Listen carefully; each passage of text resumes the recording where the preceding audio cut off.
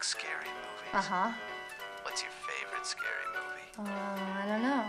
You have to have a favorite. What comes to mind?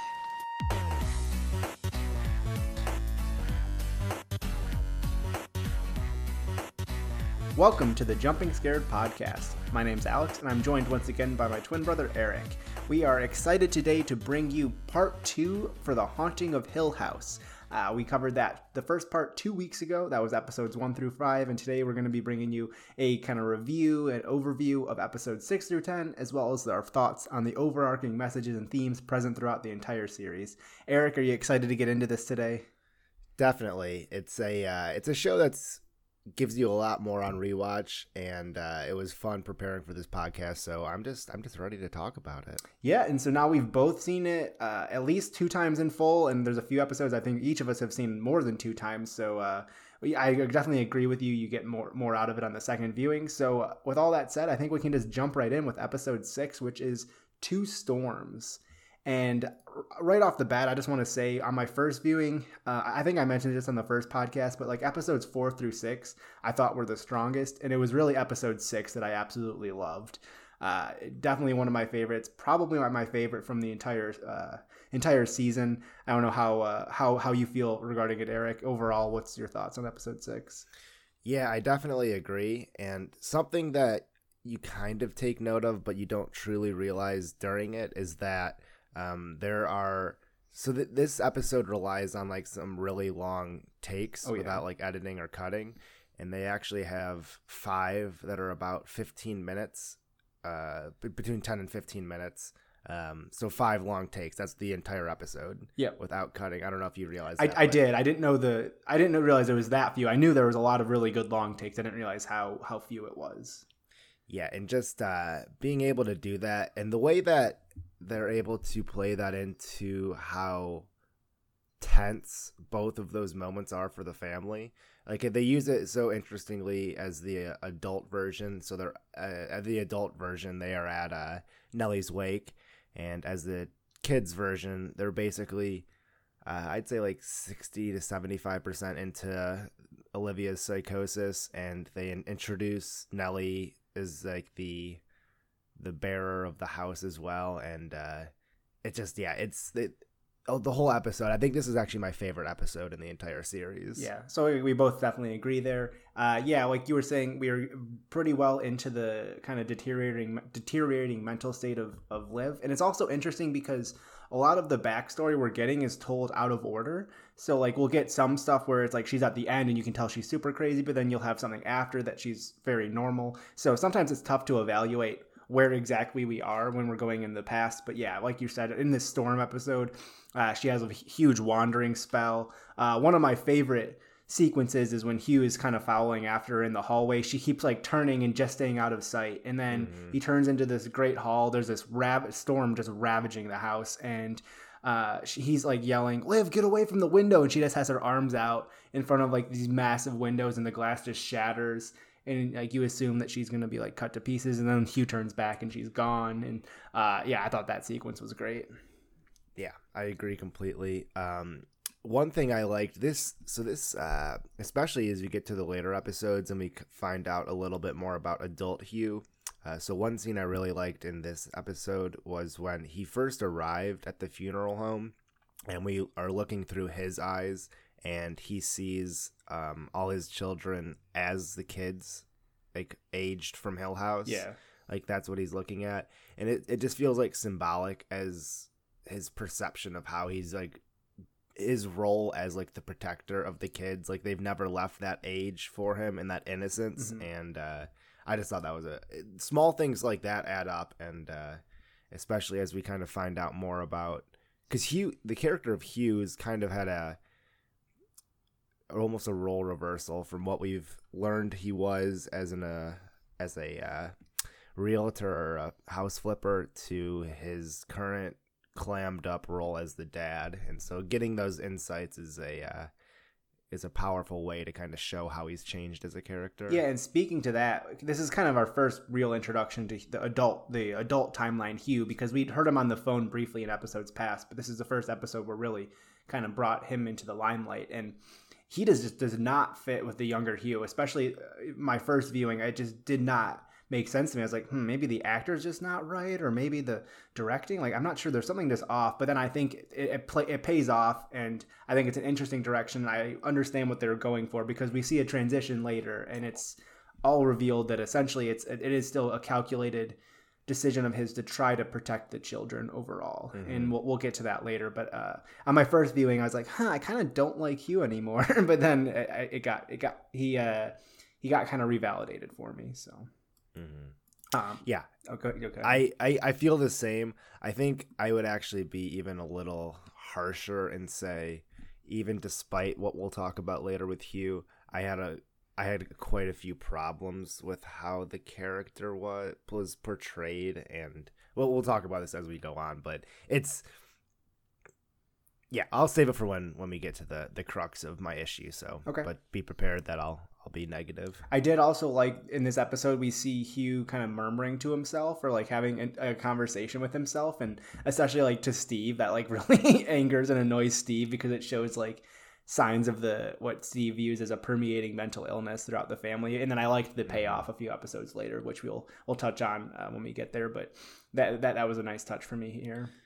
Yeah, and as one more note on this episode, they had a pretty good callback to one of my favorite scenes from the early season, and that was just putting the buttons on Nellie's eyes. So the scene I'm thinking of is when they found those, I don't know if you can call them like old-fashioned telephones between the upstairs and kitchen, and they tried to drop the buttons down, and there was some shenanigans involved with that. And so something as simple, it's not like, I mean, in the kid's eyes, the body was desecrated by those buttons, but having that as like a viewer experience is just like, oh my gosh, it's a really good something callback, is happening. I have a couple more thoughts on this episode. One, I would just like to say Drunk Theo is my favorite Theo. Theo was super funny this episode. A couple small points, but like when she had a quote really early on, and she's talking to Shirley, she's like, she doesn't look like she's sleeping. She looks dead. Like they always say that they look like they're sleeping. I thought that was funny. There's an interaction where Steve and Cheryl are arguing, and Cheryl says like, "Hey, shut up, you're drunk." Or sorry, no, I'm skipping forward. When Shirley and Theo are arguing, Cheryl says, "Shut up, you're drunk," and Theo goes, "Nope, yup, but that doesn't make me wrong," or something. I thought that was really funny. And last one, there was one more interaction, and sorry, I'm just trying to find it in my notes. Yeah, it was. I think the one you're looking for is Steve and Shirley arguing, and Steve responds to Shirley saying, "I'm not drunk. Theo's drunk. Yeah. I'm just pissed." Yeah, and then yeah. Theo's in the background, like, "What the fuck?" Yeah, man? she like raises her hands up. That's funny. Okay, yeah, that's exactly it. Missed that. Then I also really liked, and this kind of is a really good commentary on Nellie's role in the family, is when the family is kind of reaching their peak amount of arguing and anger towards each other, her coffin just tips over. And for me, that definitely was Nellie tipping it over to try to get the family to stop fighting. Like her that was just her like inserting her little any way she could, influence to help the family get back together. It was stop fighting and try to keep loving each other. Yeah, you're definitely right, and you kind of get a glimpse on that when they're all in that wake room, and her, like, the ghost of Nellie kind of shows up in the background for a good 5 minutes. Yeah, it's just a while standing there as they argue, or they, because the communication between the family is, it seems like it's either small talk or explosive fighting. Yeah, there's really no in between. It's a lot of animosity, and the animosity can really spiral quite quickly. And we're definitely going to touch on this end of this episode. I think for me, it was one of my favorite moments of the show, and I believe yours as well. So at one point during the storm in the younger timeline, Nellie just like disappeared. Like she was even holding Theo's hand, but Theo doesn't know what happened, but she disappeared. And then at the end of the episode, she shows back up, and she's kind of like crying, and she says, "I was right here, and I was screaming and shouting, and none of you could see me." And then the transition right away to the adult timeline, and she's alone in the funeral home just like crying as well, but it's like her bent neck lady persona. And I thought that was just such a perfect representation of Nellie's mental her mental state or her just kind of feelings in the family. Like she, even after they left Hill House, she was so affected by it, and nobody really would listen to her. That she would be talking or she'd be saying things, and nobody could actually, see that there was anything wrong. And that was a really good metaphor for that, and just super well done. Yeah, I agree completely. And you start to see that really juxtaposed with, like, especially with Steven and Shirley, and how, like, Shirley's like, why couldn't she should have felt like she could have talked to me about anything, but she ignored her call. Right. I can't get past that, because that also kind of plays into like the perfect Shirley kind of thing, Yeah. And the same exact thing with Steve. He's like, oh, mental illness. Why can't this family accept our history with mental illness? And then he also ignored the call. So it's very much holier than thou. It's looking for a reason, even though they knew the reason. They just couldn't accept that the reason was Hill House. Yeah. Well, then even Steve has the audacity to blame Hugh for talking to her, and also actually recognizing that there was a problem, and him being the one that called the people. But yeah. Okay, I think we can move forward. Episode 7 is Eulogy. Starting right out, I have a quick question for you. So we open with the interrogation with a police officer and Hugh from the younger timeline. It's revealed that Liv is dead. The children have been taken away from the house. And the cop, when he's talking to him, he mentions like, and that doesn't even start with the other body, he says.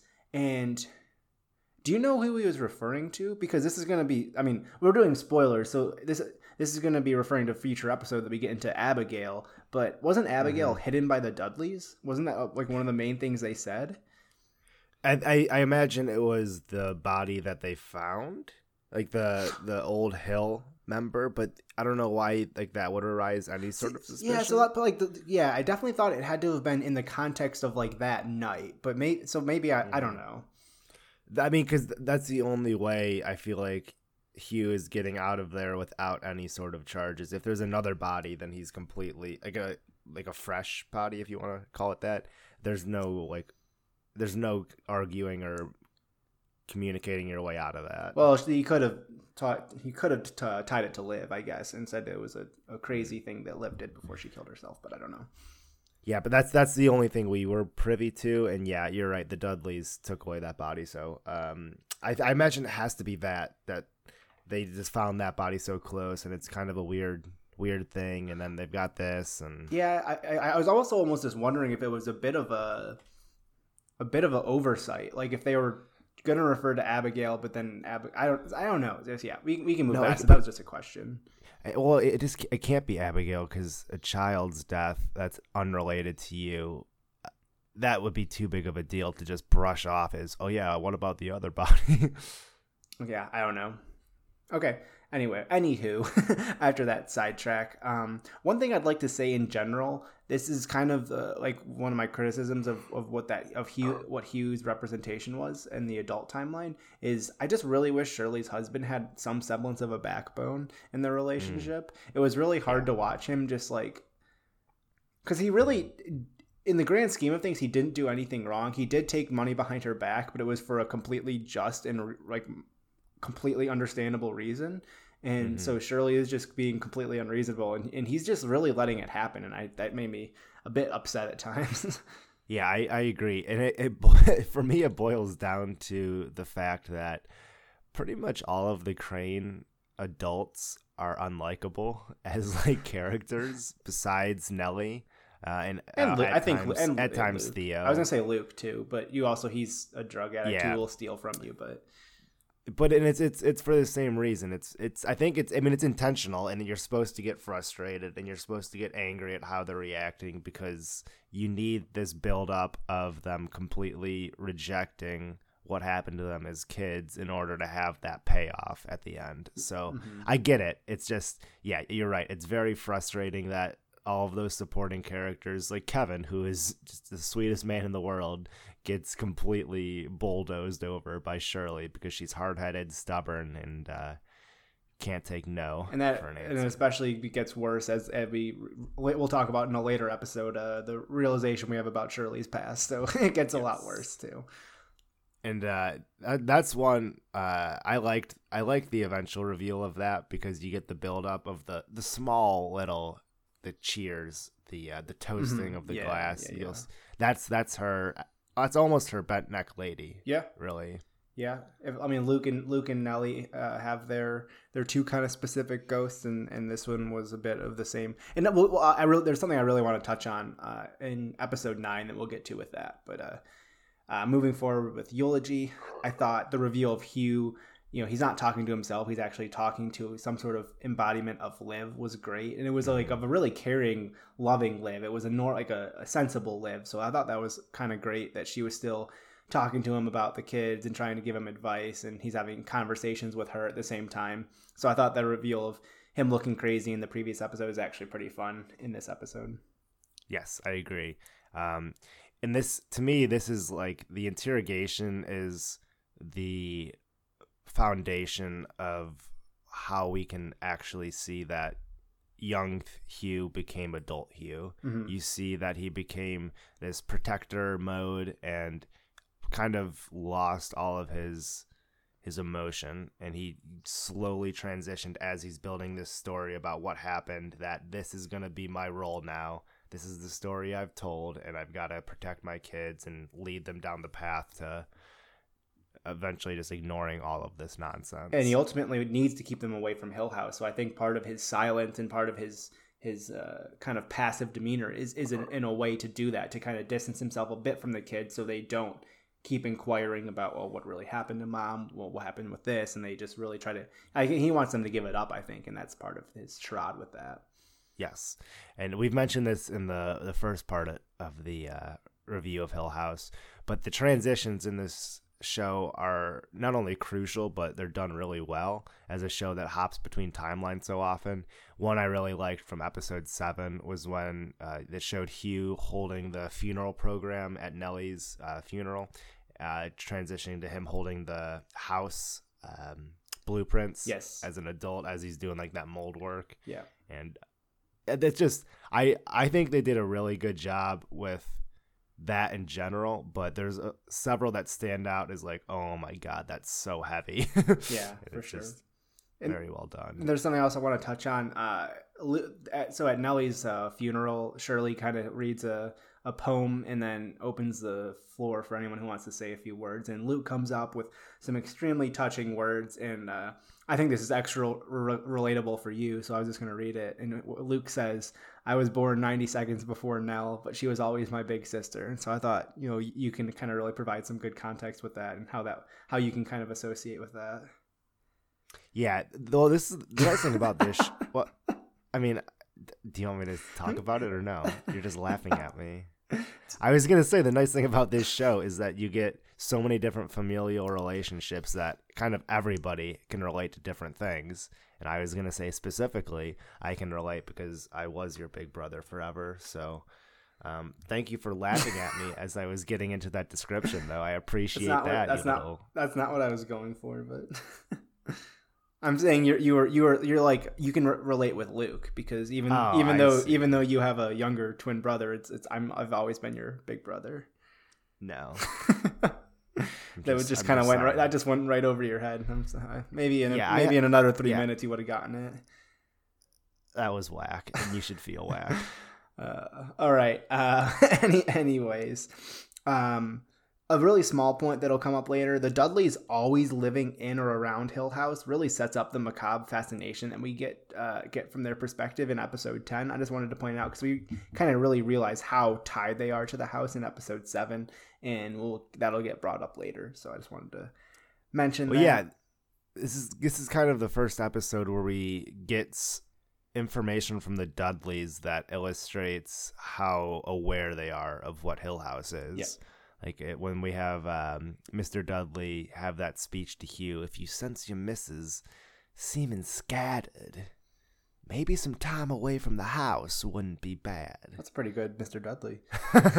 And he says, like, yeah, we never stay here after dark. We know what happens after dark, and definitely creepy. And then at this point, I don't know how Hugh isn't more alarmed by Liv's continual breakdown. They have the master blueprint that she was working on for so long that's just riddled with the footprint of their forever home. Like, she just kept drawing the figure over and over again. And you have her holding straddling him and then holding a weapon up to his throat while he's sleeping.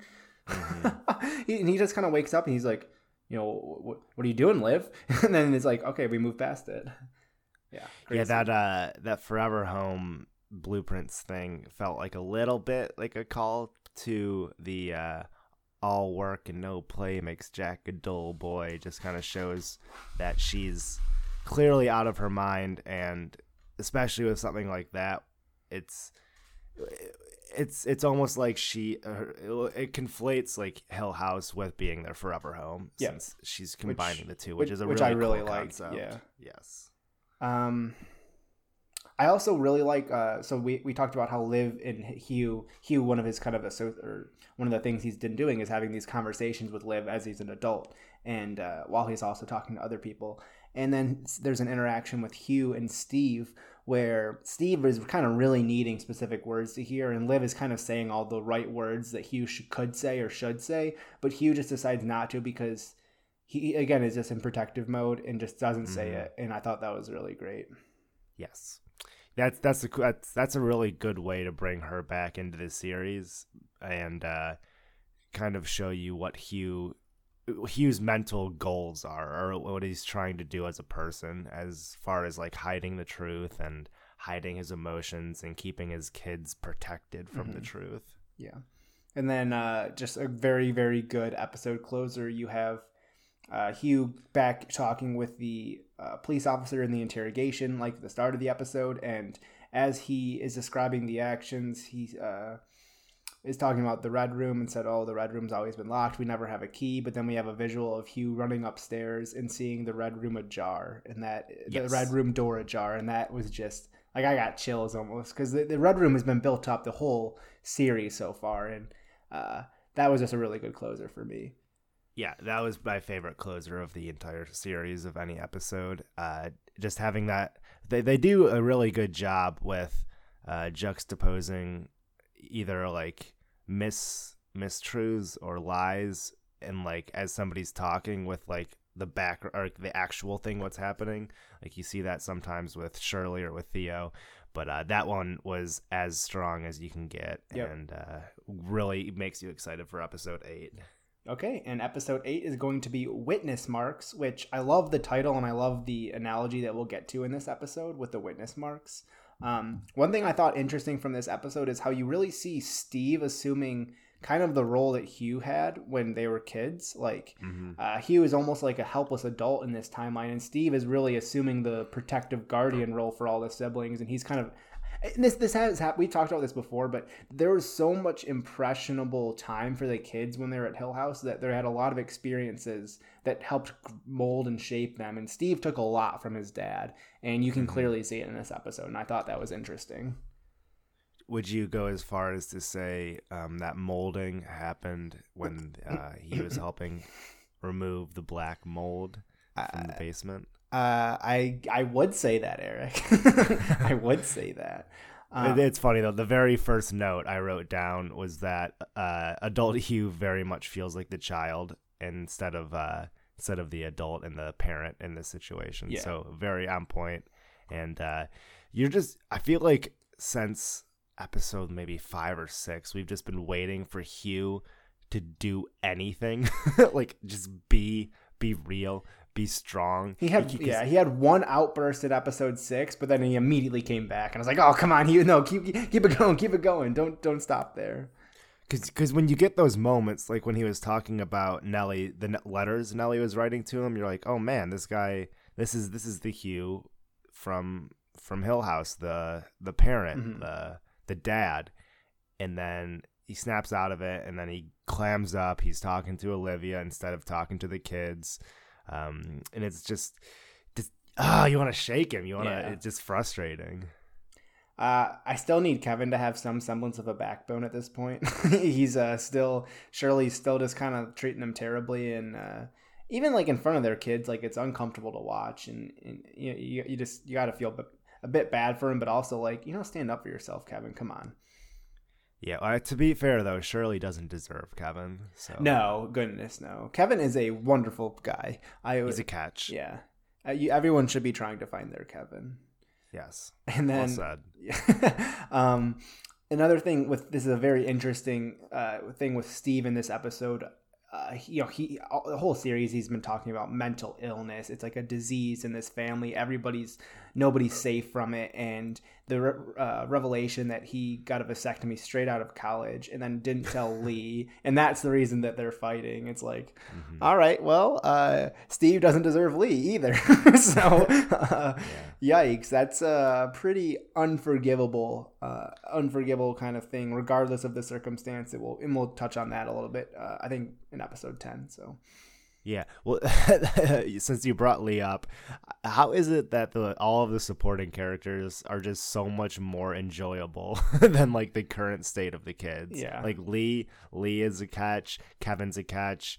Theo's girlfriend is absurd, or not girlfriend, but hookup who wants to be her girlfriend is like incredibly supportive. Yeah, she read about an obituary in the paper. Who does that? And then still came just to be supportive. Yeah, Trish is also. Everyone should be trying to find their Lee, their Trish, or their Kevin.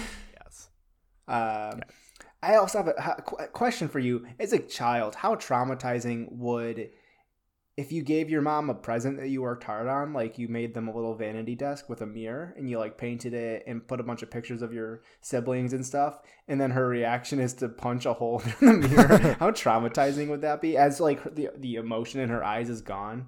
That had to been a pretty terrible situation for Steve. A pretty impressionable age there.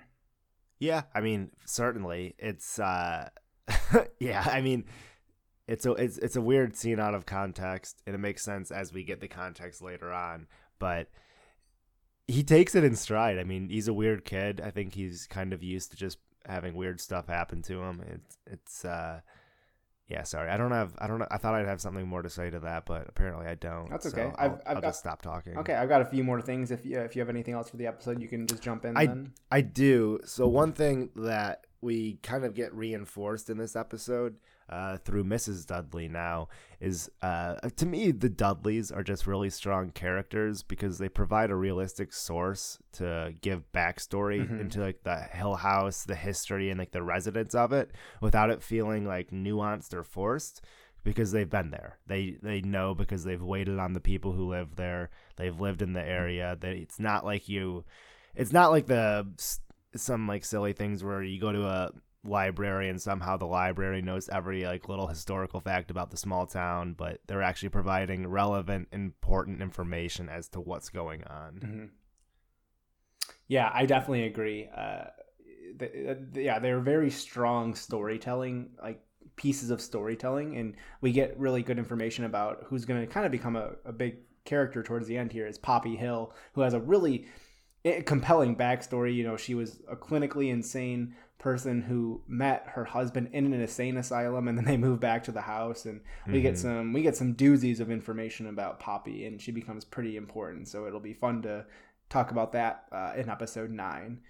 And then a couple more things about witness marks. I think the transition to a strong, capable Hugh when he's in the car with Steve driving towards Hill House after Luke is such a breath of fresh air. It's so nice to see him taking charge and really putting Steve on his heels. Like he's like, you know, I read your book. You saw a ghost. And he's like, oh, well, mental illness. And then he brings it forward. He's like, we never had a person to look at this clock. And then I absolutely loved how he was describing the witness marks, and is like, Steve, you knew, you saw things, you just didn't know how to evaluate what you were seeing. Like you're not capable, you weren't capable enough to handle it, and so you just saw this not for what it was. And so the witness marks with the repairs in the clock and tying that into your kind of observations of things and not really having the capacity to understand them, I just loved that, and that whole sequence was great. Yeah, during that dialogue when he explains that only Olivia, Nellie, and Luke saw the house for what it truly was just because he's been waiting for somebody to take Steven down a peg. Oh yeah, and Hugh certainly does that and delivers that hardcore. And it's just you need that because you're after the wake and the funeral, Steve's coming off his high horse pretty hard, and it just feels like, if it's not checked, then how is this dynamic going to go? Yeah. And the fact that Hugh finally takes that role as parent and doesn't quite reveal everything he knows, but gives him a glimpse into what he's been hiding is just so good. Yeah, I definitely agree. And then final few thoughts from me on this episode. We get Cheryl and Theo then driving in a car after Hugh and Steve to also go towards Hill House to try to stop Luke, who they have learned is going to presumably try to set it on fire because he had bought gasoline. And now so they're driving in this car and they start arguing and start fighting. And honestly, this is one of the best jump scares I've ever seen. The first time I saw it, I think I like yelped a little bit. Like I legitimately jumped, and it was so well done. It was so out of nowhere, but it also played in like, we'd already seen Nell tip her coffin over when her family was fighting. We see her kind of jut forward from the back seat of the car to get her sisters to stop fighting, because she knows what's most important is them sticking together and them caring for each other, and they're not doing that right now. And so it makes complete sense, but the jump scare there was just perfect, and it was so frightening, but it made complete sense in the story. Yes, I agree. And then lastly, right after that, Cheryl has also been similar to Steve, like refusing to accept that there's some ghost shenanigans afoot. But Theo's like, you saw that was her. And then she has this amazing monologue about her. So she says, I felt Nell's body. And then she just goes into how she has this like nothingness monologue where she felt nothing, and she was in this black void of nothingness. And that whole monologue was just great. And I think that was one of the best pieces of acting in the series, was Theo's speech at the end of episode 8. Mm-hmm. Yeah, I agree, and that's I'm glad they had that kind of moment that didn't feel too forced to kind of explain Theo's more or less power, and because she's kind of we've been through the rope where she is kind of made it clear that other people know about what she can do, but like it's never been like fully out in the open, and then just so her like fully revealing all of that was really good to me. Mm-hmm. I agree for sure. All right, Eric, are you ready to jump into episode 9?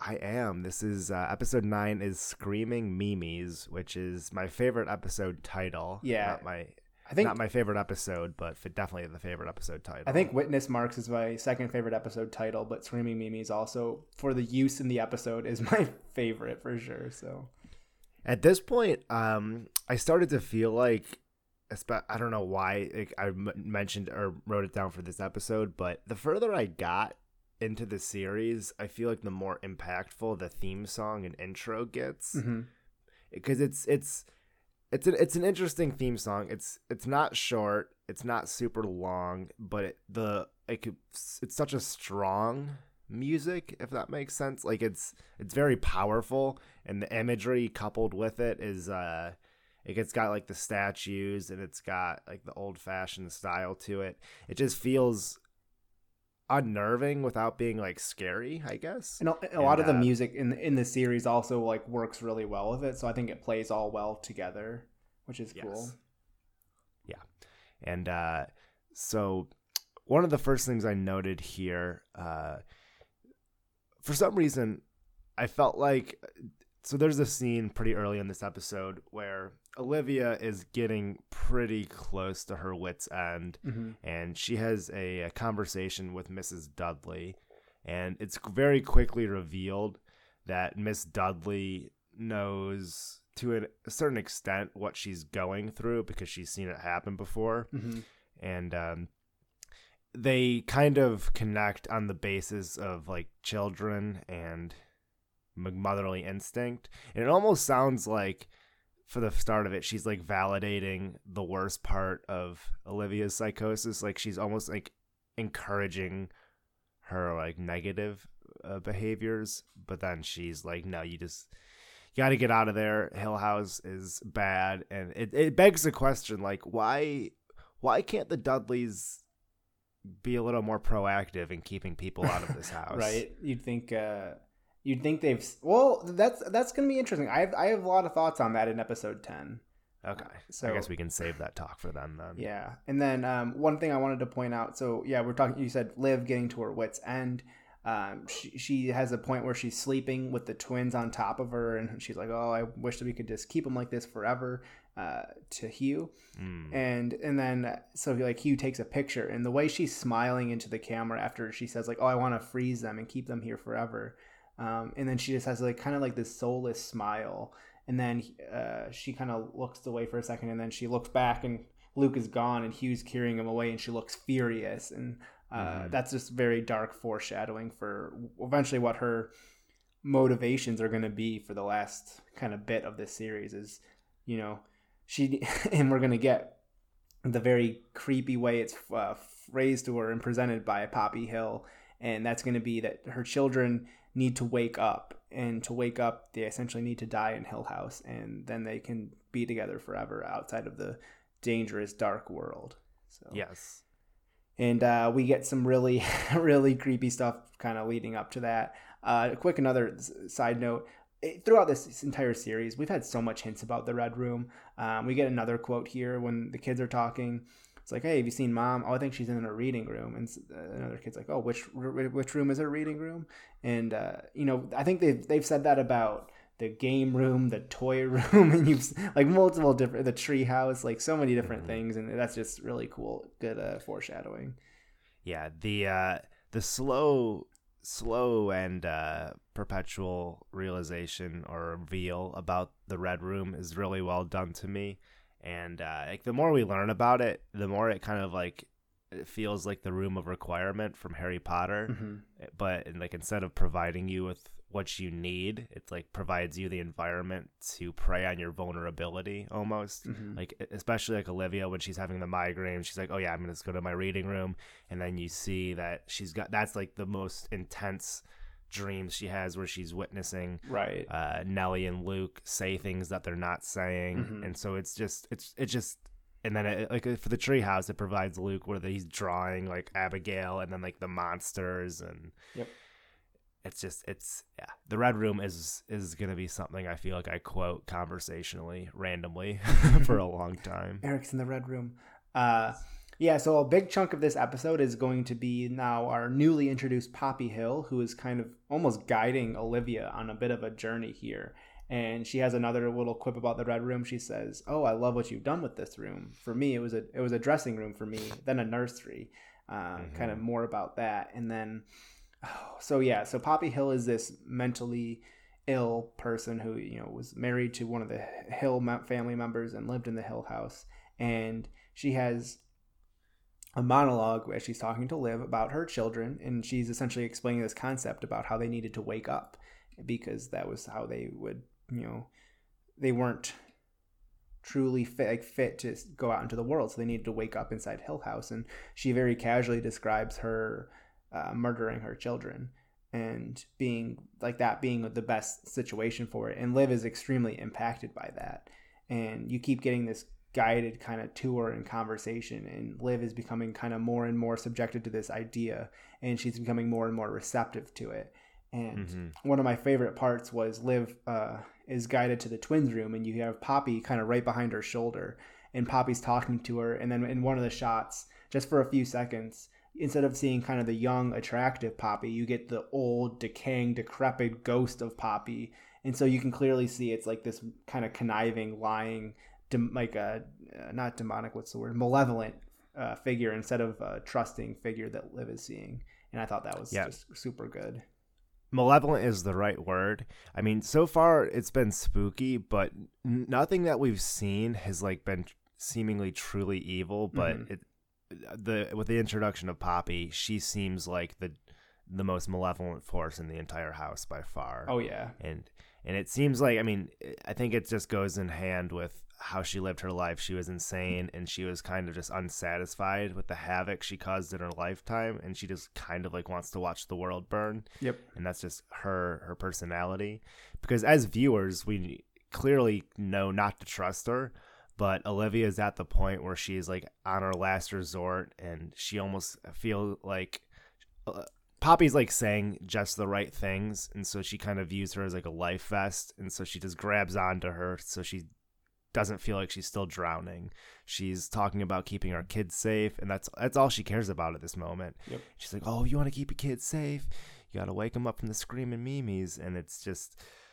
she's saying nonsense, but the fact that it makes sense to Olivia is not only like it's heartbreaking as a viewer, but it's heartbreaking just knowing like what emotions and what the kind of mindset Olivia's got to be in for that to like make sense to her. Oh yeah, and we also this episode get Liv's tipping point, in my opinion, is when she's subjected to the vision of seeing dead Nellie on the table, and then the like overdose, drug-ridden Luke on the floor with like vomit next to him. And these are adult figures; they're no longer her children, but it's like this is the future of your children if you let them go out into the world, and this is what she sees, and this is then being interlaced with the lies and the told like she's told from Poppy, and this is just completely to me her tipping point. There's no coming back from that vision at this point, as Liv is completely lost of the insanity. Yes, that's well said. And so as we get into the crux of this episode, it's so we talked about how the closer of I think it was Two Storms was our favorite. This I'd say the last 10 minutes of this episode is my favorite close of any episode, because we get the payoff for what Hugh saw at the end of the Two Storms, in which the Red Room was open. Yep. And a lot of I was gonna say a lot of the like first episode or the early episodes when we get like glimpses into what was happening, we're now filling in the gaps, which was really fun. Yeah, this show does this really well. It provides context for some like early scenes we see that kind of don't seem that important, but as we get more context, they seem a lot better. So one thing specifically is Luke has been constantly talking about his friend Abigail. We find out she very much is real because she has a sleepover, and so basically this episode ends really with Olivia going away from the house as planned to try to give herself like a mental break. Allegedly going away from the house. Allegedly going away. So that the scene where she is away, in quotation marks, I'm putting quotes with my hands right now, when she's away and Hugh calls her, and it just flashes to her sitting in like a motel room as opposed to her sister's house. Yeah, you assume the motel is like barely outside really close to the house. Yeah, and her face, and as she's on that phone call, and because Hugh's distracted by the kids, and it's like it makes sense on his end, but if he was only able to see what Olivia was doing on that phone call and tell like right. how she was 100% gone at that point. And so do we just want to walk through how this episode ends? Because so basically Olivia comes back, and Shirley discovers her in the kitchen, and she looks like she's preparing tea. And we see a little bit of an extra bottle there on the counter, though, don't we? We do see an extra bottle from the basement mold extraction when Hugh thought there might be some rats, and so he bought some rat poison. And so this is such a sad end. Olivia mixes up a tea party, and she grabs the twins and Abigail, who is with them. And the thing that like throws me is that Olivia isn't like slowed down at all by the introduction of Abigail. She's completely gone. She's in stride. Gone. Yep. And I think to her, it's all about the idea of waking up, and anybody who wakes up it's a better place. Yeah, exactly. And so if there's another kid, if there's another person, who cares? They're going to be woken up. So that's a net beneficial thing. And they are led to the Red Room, and Nellie is like clearly excited because it's a tea party and the Red Room's open. They've never seen it open. She's constantly talked about how she wants to see what's in there. Maybe it's a pony. I bet it's a cotton candy machine.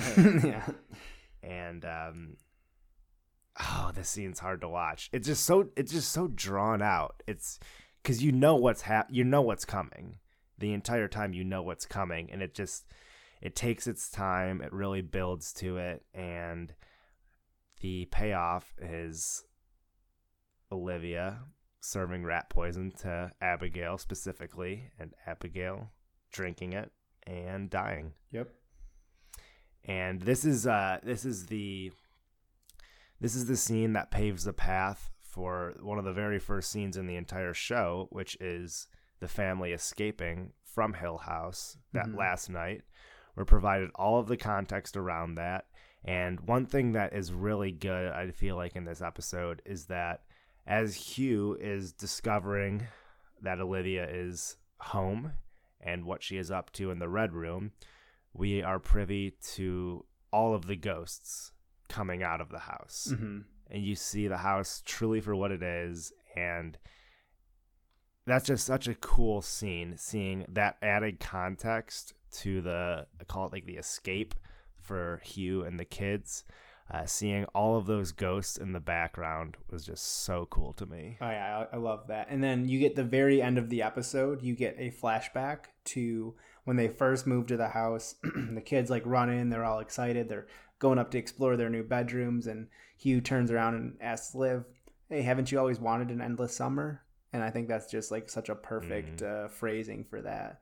And that really just sets the stage for wrapping up with episode 10. We now have seen the huge action wrap up with what we kind of knew in the beginning but didn't know have all the details. And so yeah, Liv is now murdered a child who, like you said, I thought as well that she was a ghost. I thought she was like a ghost friend of Luke's for the longest time, but we get some more information in episode 10, and there was a lot of hints early on to who this child was, and there was a lot of foreshadowing that I didn't pick up on until the second viewing, which I think was really nice. And we'll get to that in episode 10, unless you have anything else on episode 9, Eric. No, I think let's just get into it. All right. I think anything we could touch on is going to be touched on here. So episode 10, Silence Lay Steadily, the final episode of this series. Early on, we get the full reveal of the Red Room's purpose as a lead-in for the episode. It worked well for me. They kind of already had teased a lot of the interaction, like teased a lot of the, like we said, a lot of foreshadowing. They teased the interaction with Shirley and Nell outside and Theo inside from different perspectives. So now we are fully thrown into, okay, the Red Room just serves as a vehicle for the inhabitants. It just kind of morphs to reflect the person's personality, to try to draw them in and to make them vulnerable. And I think that's definitely was pretty laid out before this episode, but now it's just completely fully fleshed out, and that's the case for it. Yes. And so the crux of this episode, it's like almost, you can kind of consider it like the final boss for all of the kids and Hugh. They've got to own their past and deal with it. And they're fully confronted with it, and they're forced to be together. And the method in which it does it, for the most part, I really like, in that. So basically what happens is we have the supporting characters just absolutely obliterate our main characters. So it starts with Steve's perspective. Yeah. And he's back at home, and he's writing his like second Hill House book, and it's about how they went back to the house and they got Luke back and they got the family back and blah blah blah blah blah. And we slowly find out that that's not quite reality, and we find that out through Lee, who is Steve's wife, and she goes from like this supportive wife, and then she like starts to get a little more serious, and then she gets absolutely ruthless, and it's revealed that she clearly isn't his wife.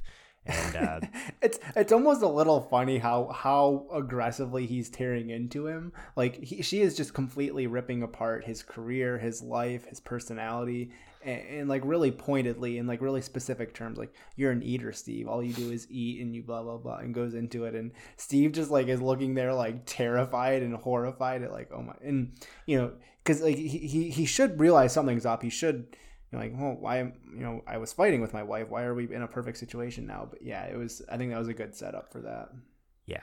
Because like we mentioned earlier, we've been waiting all series for Steve to get taken down. And this is a really good takedown. She says, you're an eater. You eat it and you shit it out. And only then is it real for you. You're a parasite. A plastic parasite. I had written in my notes, R.I.P. my man Steve. I'm sure your writing's not that bad. Dude. But yeah, and I think so. Also, kind of a cool idea that they use is like each individual kid getting grabbed by the house and then taking them to their final moment, or their moment of clarity, I guess you could call it. And I like how Poppy is the agent of the house that does that. It's Poppy. Poppy like popping in and kind of does a little go to sleep tap. It kind of either grabs the head or touches the head or something, and the people kind of are falling back into a trance. And then so Steve's was this Dream Lee, who was actually a terrible person. And the next one I think we get is Luke, I believe. We get one for Luke. We get one for. We don't see Theo's, right? We do. We see Theo with Trish. There's a scene with her and Trish. Is there? Yeah. Are you sure? Mm-hmm. It's not as strong as the others. I think they're just like making love, and then there's like a weird conversation that Trish has with her. But oh, you're right. Because then she gets grabbed by all the hands and stuff. Yes. You're right. My bad. So yeah, but one thing I wanted to say, without getting into all there specifically, Luke has an interaction with Joey, his drug addict friend, and it's really hard to watch because he gets forced, like someone injects his arm with a needle, which is pretty brutal with him trying to stay clean. And then so we have the three situations by Luke, by Theo, and by Steve are kind of like dreams of stuff they don't want to happen or something that's like a fear of theirs, whereas Shirley's is a past memory. It's a mistake she had made. It's something that she did that as a weakness, and I thought that was a really interesting idea because a lot of the other characters have these flaws and these fears and stuff, and Shirley's biggest thing is she's perfect Shirley, so her biggest flaw and biggest imperfection is something she's actually done that would kind of ruin that image of her. So I thought that was an interesting idea there. Yeah, one thing I didn't like with Shirley's backstory or her whole like cheating memory was that when she like asks at the bar for like the one thing that nobody orders on the happy menu or the happy hour menu, and they give her Caribbean jerk boneless wings. Who wouldn't order that? It seems like it'd be one of the most popular things on the menu. Yeah, am I wrong? You'd think a happy hour, like wings is probably one of the, like, I mean, you're usually going to get like an appetizer, so that was a bit strange. Yeah, I was expecting like a really weird drink, but yeah, to be fair, they kind of looked like shit when they came out, but I mean, in theory, I think I would be all over those. Yeah, I agree with you. I think that's funny. The worst part of that is who wouldn't want boneless jerk wings? Yeah. But yeah, this was nice because basically what this episode does is it lets the supporting characters flip the switch and just expose reality and force it down the throat of all of the Hill House kids. Yep. Like they don't really have a choice. They mostly, for the most part, they're just subjected to it. And they like Shirley kind of tries to fight it in her story, but she really can't because it's real. Yeah, she knew it happened. And even at one point when she tries to mentally change it, the guy come back and it's no longer a memory, but the guy's like, wait, this isn't how it happened. Yeah. When I said this, you did this, and then this happened. And it was like, this is like really, like you said, forcing the reality, which was a really kind of cool, interesting way they did to present that memory and that story. When it's just something we've been begging for 10 episodes now, is just to not tiptoe around the truth and reality, just lay it all out there. And finally, this episode delivers that. Mm-hmm. And then we get a moment for Luke kind of at a afterlife tea party a little bit, kind of like when Harry met Dumbledore before returning to the Forbidden Forest in Deathly Hallows. Very similar-esque to that. So Luke has been artificially a drug needle has been put in his arm, and he's going into this quasi afterlife where he's back at the tea party that he took place in when he was a kid. And you have the contrast of Liv pleading for him to stay, but Nellie yelling at him to go, like the young Nellie, because she knows this isn't life, this isn't living. And I thought that was so interesting because you have Poppy, who's this agent for the house, who is a malevolent force, who's kind of bringing out the worst in the children, or trying to bring these terrible things to them. And Nellie is acting as like the opposite. She's waking them back up or trying to direct them in the correct way. So even she can realize this isn't even though I'm gone now, I've seen what Hill House is. This isn't living mom. Like, you have to get away from them. So I like that a lot. Yeah, during that scene when Olivia and Nellie say to Luke, "Oh, you've been at the door so many times but never come in," and it's just like, oh, yeah, man, it's powerful. And then I also really liked right after when all the kids are in the actual red room. It's just covered in mold, and which is where the tea party setting was too. It's just like this really moldy room. It's really decrepit, and then you have Nellie who pops up, like a dead Nellie, who's kind of speaking gibberish at first, and she's repeating herself. But then over time, she kind of starts filling in the gaps, and she's essentially just reiterating what the red room was for him and why it was, what its purpose in the house was, which is pretty much like we said earlier, to get the kids at their most vulnerable by transforming itself into something that they can really relate to, and really just trying to get them to realize this house wants you. You don't want it though. You don't want it back. Yeah. And so during like that speech in the red room, like to me, like that speech, I thought it was like a really good speech, but when I thought about it more, it just like kind of made me angry, because it's indicative and illustrative that Nellie is just so much more of she's just so much more enjoyable of a character, and like you just wish that she was still alive, and that like it seems like the kids didn't deserve her. Yeah, like she bore the brunt and the force of the house more than anybody, and she was still the one who was trying to keep the family together. Right. And she was the youngest. So she had to deal with more than anybody, and she fought the hardest, and she was just the sweetest. And the fact that, unfortunately, as viewers, we weren't able to see her flourish as a character is just kind of upsetting, because everybody else, especially, one thing this show makes you do is kind of ponder what the last like 20 years of this family's relationship was. I mean, we get pokes and prods into some moments, but it's just interesting to think about what exactly did. I mean, they obviously don't talk about things besides like small talk, and they're very dismissive and keep things light, but oh man, it just makes you wish Nellie was still there. I know, it's heartbreaking. It really is. Nellie was the one who was most interested in and tried the hardest to keep the family together, and it just to see the family now actually kind of starting to come together towards the end after she's gone is just so tough, and we really get that with the ending, which we'll talk about. One thing I wanted to say too, one small thing, nursery rhyming Poppy is terrifying to me. She was like the most creepy character ever, because she is this malevolent force who killed her children willingly, and she just keeps rhyming in like really creepy, like sing-songy ways, and I loved that. But it was also creepy. And I also, when Hugh and Liv are essentially talking, Liv is really trying to convince Hugh, like, they need to be here. They need to, wake up. And Hugh says they're dying, and Liv says no, they're waking. And to me, waking is such a creepy word. It's kind of like how, to me, it's similar to how Luke was saying, "I just need to get well one more time before going to rehab." Like a very similar concept, where you'd think it sounds like good, but when you actually think about it, it's the complete opposite. It's a really just misconception. It's a misdirection, almost trying to use a positive emoting word in a really negative context. Yeah, that's actually a really good comparison, and that's like a perfect way to put it. Yeah, I mean, because that's what it is. Like, get well, you're not getting well, you're getting worse. Waking, you're not waking, you're going to sleep forever. It's just, completely wrong.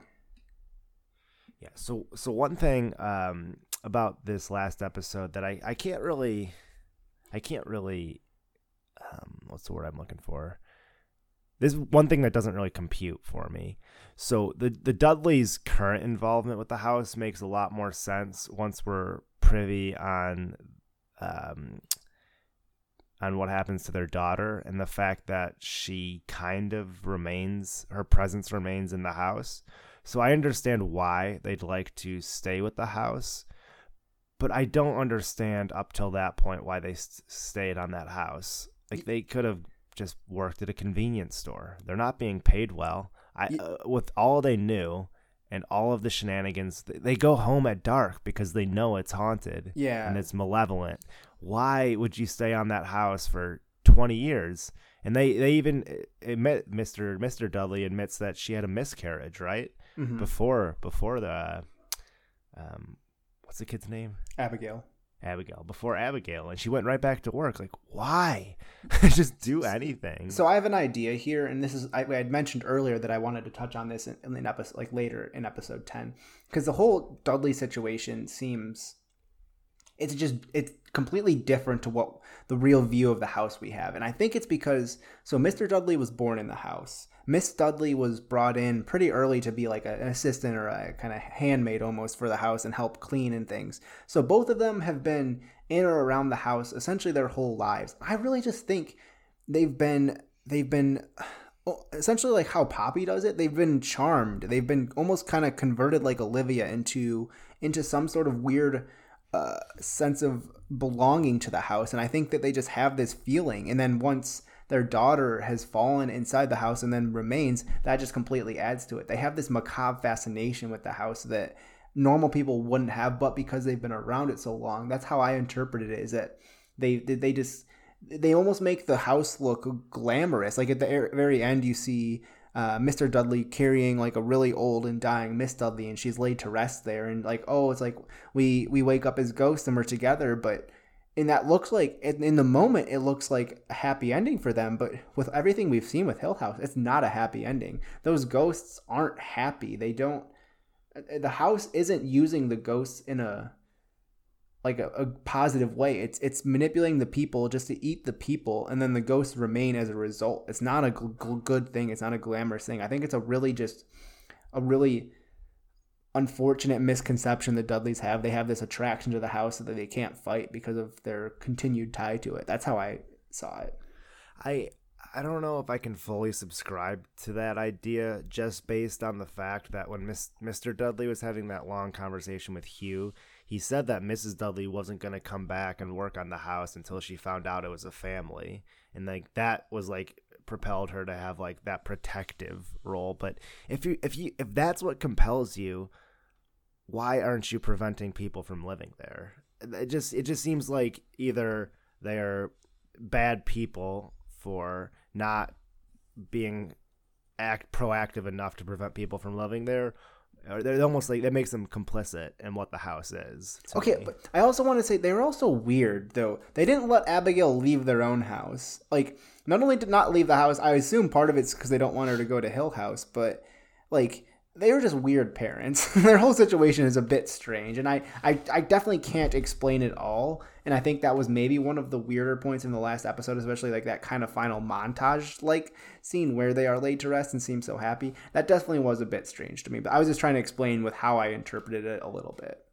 Okay, let's just call them bad people then. 'Cause I think, I mean, at the end of the day, they have to be, because yeah, I think you're kind of right that they had this like odd fascination with the house and they couldn't shake it.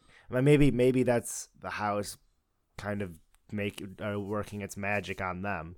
Maybe they're affected at least a little bit by it to continue wanting to work there. But at the end of the day, you got to take responsibility for what your actions or what you're doing, what it leads to. Because they're very cognizant of what the house is. Yes. Based on the conversations Mr. Dudley had with Hugh and Mrs. Dudley had with Olivia. So, right.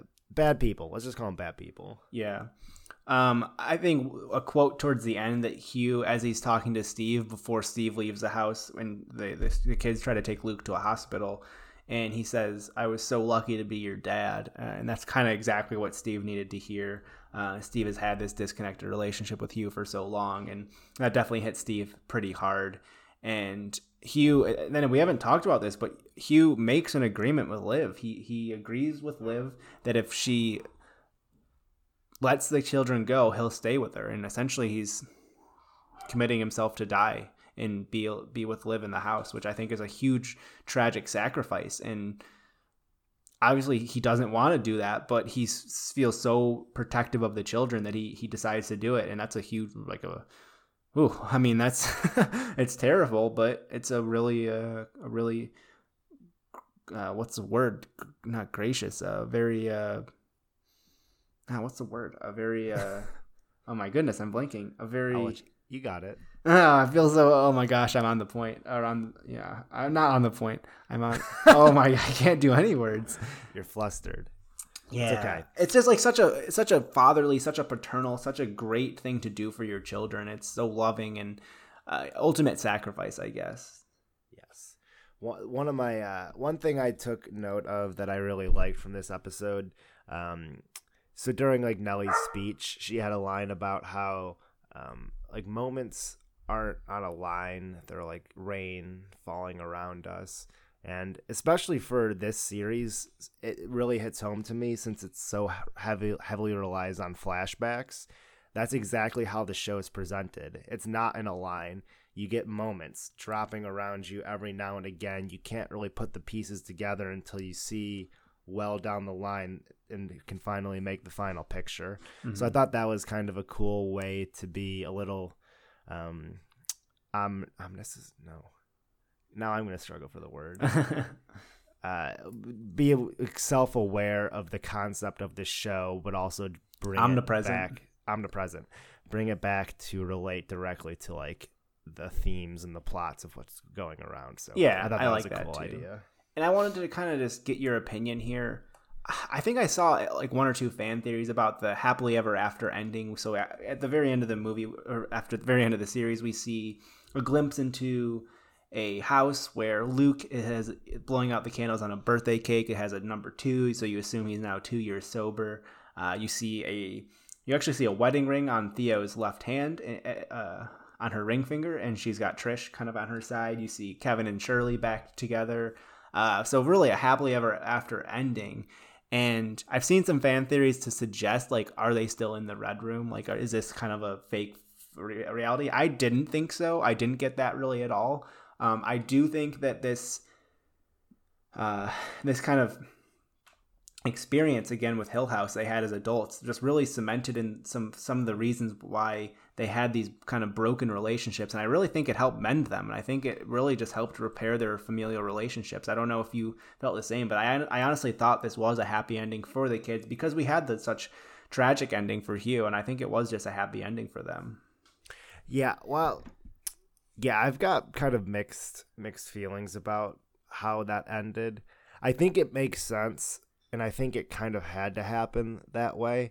I mean, at the end of the day, with what Hugh was trying to do to be like the protector of his kids, it had to happen that way. Mm-hmm. But it seemed almost, I don't know if this is going to be the right word, but it seemed like almost rushed once they got to that point. Like they had all this build up for all of the kids going through what they went through in the Red Room, and then they're out of there, like just like that. And then of all people to like have the reveal to be Steve, I didn't like Steve, so maybe that's just like a personal. It does come full circle though from the first episode. Steve sees a ghost, I feel like, and then ending with Steve as well. I think it did come full circle well, and especially since he was the most staunchest disbeliever. I think then the ending of him kind of getting the information, I think that worked for me fine. But I think the ending as a whole, I would agree, felt a little bit rushed. I'd say from episodes 8 through 10, a bit rushed. I think it could have benefited from maybe having one extra episode. That said, I was overall very, very happy with the series. I think the ending was a little bit rushed, but I was okay with the ending, and I just really, really enjoyed it as a whole. Have you, as like reviewing for this podcast, have you run into any comparisons to American Horror Story first season? Like in my opinion, you mean, or other people? Either your opinion or anybody else's that you've run across. So it's been a really long time since I've seen that because I saw it pretty soon after it came out. I don't remember that much about it, but other than, well, I mean, so yeah, there is the idea of the house storing kind of ghosts, but I don't remember enough. I think the type of the style, I guess, of show is completely different from what I remember, and the relationships between the people here is what made this so compelling, and I don't think that was necessarily present in AHS, so I'm not exactly sure what my comparison would be. Okay. Well, yeah, I was just curious. I mean, you kind of nailed it. It's similar-ish, but I mean, fairly unique as well, so. Yeah. So I guess final wrapping up thoughts. Like I said, just really, really liked this series overall. It really carried and driven by the relationships between these family members, especially when you look at the two different timelines and how those relationships change over time. I remember in our world history class, we used to write essays on called continuity and change over time, when you'd look at obviously what something started as and what something finished as, but you'd have to look at the whole process. So this series was a bit of interesting because you get this continuity and change over time, but a lot of times we're just looking at point A and point B, and we don't get a glimpse anywhere between those timelines. So we have to fill in the gaps a little bit, and sometimes it's really hard to do. You see Luke and Nell, these lovable twins who have a really great relationship on point A, and then point B, you see a drug addict who is guilt tripping his sister into buying him heroin, and it's just it's hard to watch sometimes, but that makes it interesting. That makes it really good. Like the fact that it was so compelling and it's made us talk about it for so long. It's just that it was so well done and such an interesting story and such an interesting family that you really start caring about these people and start wondering, how they go from this to this. Like, I understand there was this traumatic instance, but then we have all this time for stuff to get worse, and it's just really compelling and interesting to think about. Yeah. I agree completely. One thing I kind of like to do towards the end of especially TV series is like pop on IMDb and look at like episode specific ratings just to kind of see the spectrum of what people are thinking. So all 10 episodes on IMDb range between an 8.0 and a 9.5. Okay. And not too unsurprisingly, it seems like people agree with us that Two Storms and The Bent Neck Lady were the best episodes. Those two got a 9.4 and a 9.5 respectively. Okay. And everything. So we've done the last 5. So I guess I can really quickly run through them. So Two Storms was a 9.4. Eulogy was an 8.4. Witness Marks was 8.9. Screaming Mimes was 8.9. And Silence Lays Steadily was 8.5. Okay. So it seems like people were satisfied with the ending. Maybe not enthralled, which I think is probably a good way to describe my feelings as well. Mm-hmm. It's always hard to wrap things up, and if I like that they already announced they're doing a season 2. I like that they're not going to continue this story because it doesn't need to be continued. They fleshed out what they should have. They didn't necessarily provide, like, I like that they left things ambiguous.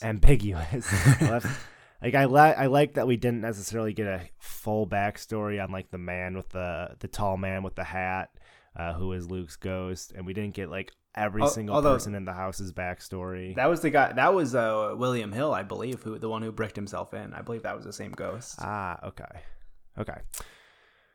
Well, anyway, we didn't get everything fleshed out. We have a little bit of wiggle room, and we have reasons to talk on a podcast about what things happened. But I like that they tried to wrap things up in a neat way, and I feel like for the most part it was pretty successful.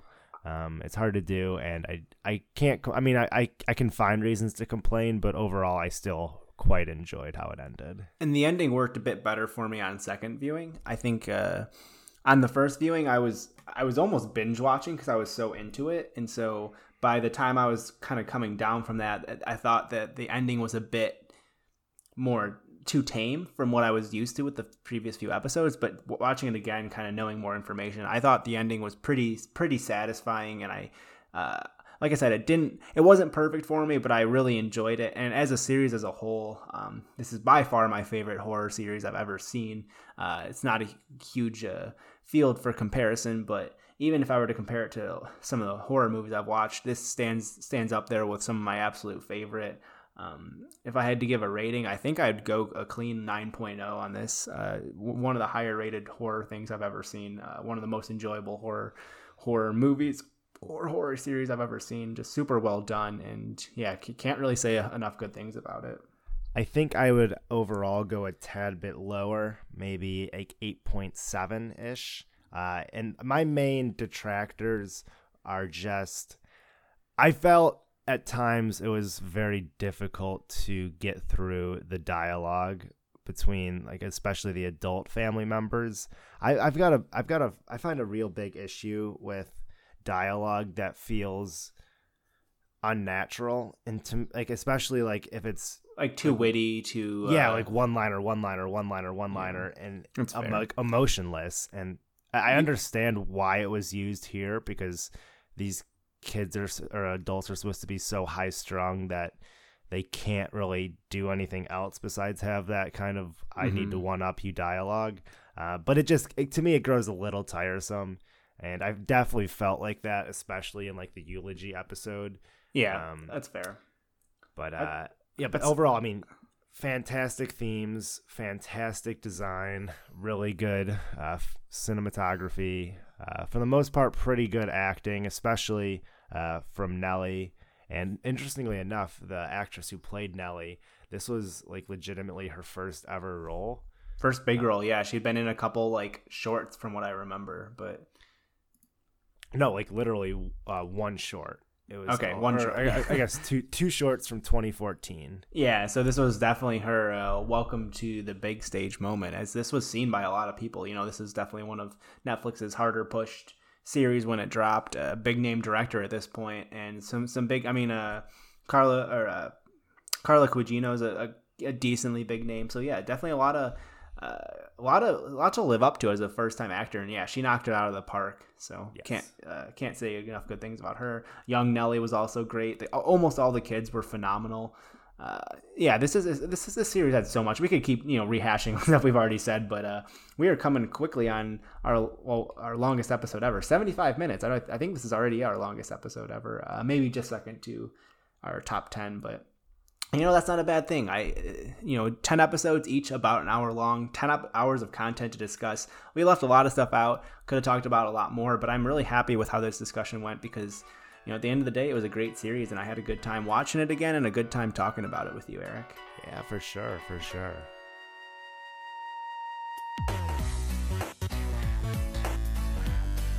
Thanks for tuning in to the Jumping Scared podcast. Have any questions, comments? Just want to share your horror movie opinions with us? Feel free to reach us at Jumping Scared Podcast on Twitter or by email, jumpingscared@gmail.com. See you next episode.